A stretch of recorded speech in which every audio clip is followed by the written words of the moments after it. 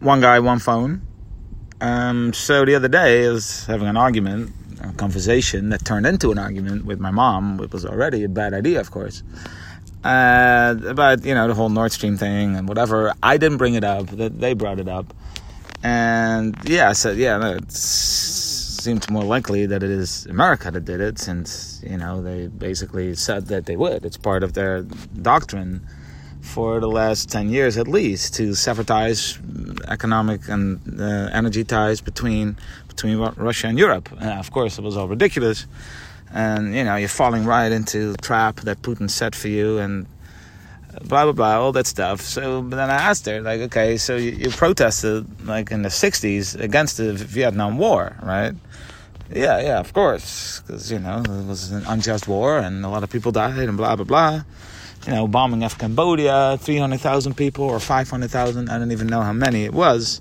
But it was a whole bunch of people for no political or strategic purpose whatsoever. All right, that was in the 60s. And then, okay, later on, you also protested against, the overthrowing of Allende in Chile and his replacement by the extreme right junta of Pinochet. Yeah, no, of course. And so I said, and that was America that did it, right? Yeah.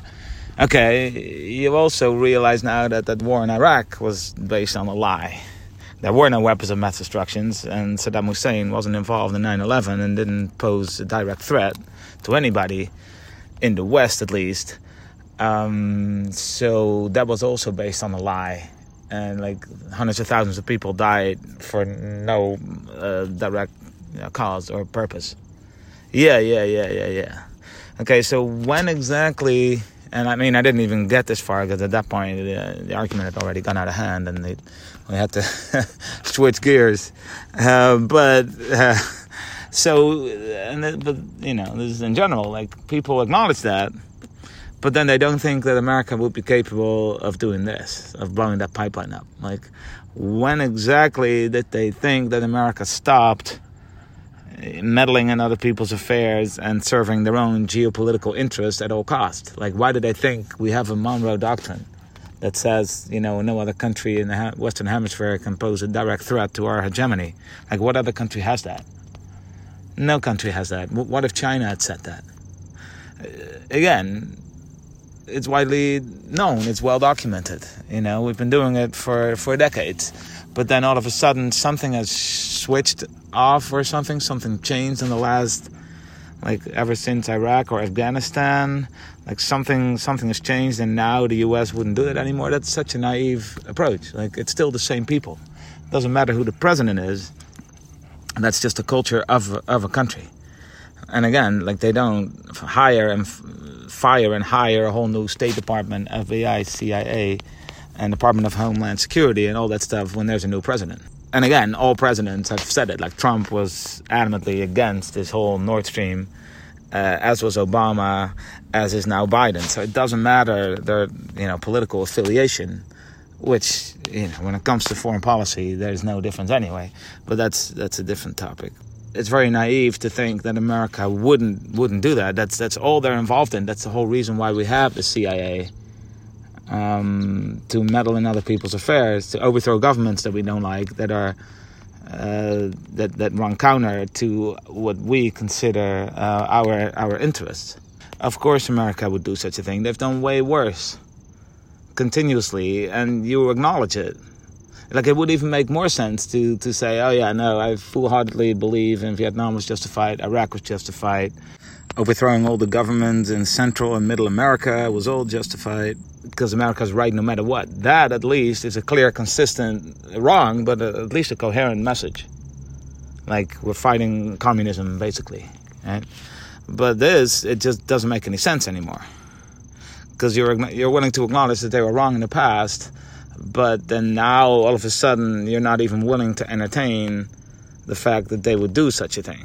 Whereas before, you were protesting because you knew that is what they were doing, and way worse. If you say anything about it, it's also the same thing as what happened in the past.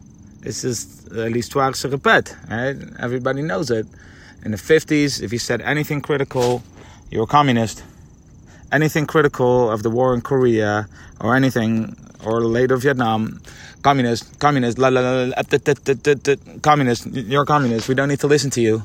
It was the same in the 80s. If you didn't embrace, the neoliberalism from Ronald Reagan, you're a lefty, you're a commie, you're a hippie, blah, blah, blah. Everything to prevent and to circumvent having an actual argument. You're just smeared in advance so as to not having to take you seriously. And it's very effective. And then, of course, in 2001 or early 2000s, 2002, then it was, all right, are you with us or with the terrorists? Yeah, I don't think, Iraq had anything to do. Are you with us or terrorists? I don't think Iraq had anything to do with 9/11. So you're a terrorist. So it's just a McCarthyism all over again. And now it's the same thing. If you're critical of anything America, you're a Putin apologist. If you're critical of, vaccine mandates, whatever, an anti-vaxxer. You're one of those. You're a Trumper. It's very disingenuous, it's very arrogant, and it's also a very effective way to just marginalize someone. Especially coming from people that proclaim to stand up for the marginalized in society and for diversity. It's diversity as long as it doesn't affect the power structure or run counter to the mainstream corporate narrative. And it's very effective too. Because the louder you start talking, the more crazy you sound. Yeah, see, this is all that Putin propaganda. That's all that conspiracy theorism. Look at yourself. If only you could see yourself, right? And they're pretending they are like the reasonable ones. Man, you've changed. No, you've changed. This is what I wanted to tell her, but didn't really get around to it, like I said. But it's just interesting. I've had this argument with friends too. But one of us is just completely wrong. We can all agree that one of us is just completely brainwashed, and the only question is, who is it?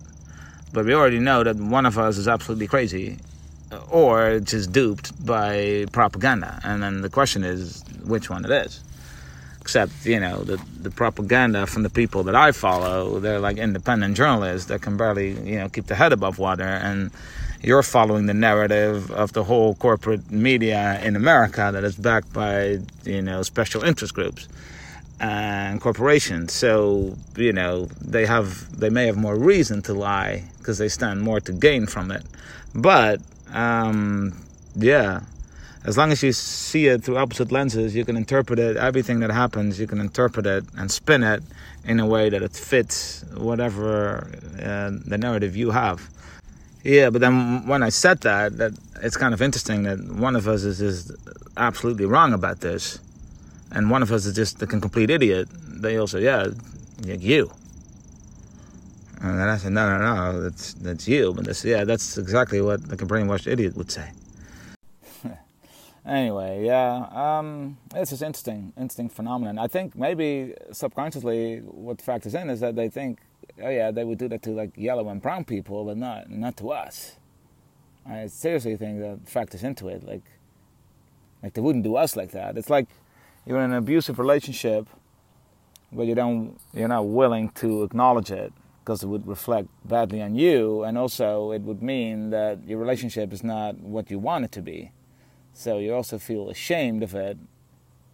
Now that, it's got more red flags than a communist parade, but you're not willing to acknowledge it because that means that your whole relationship was a lie, and it also reflects badly on you because you let yourself be duped and you just don't want it to be true.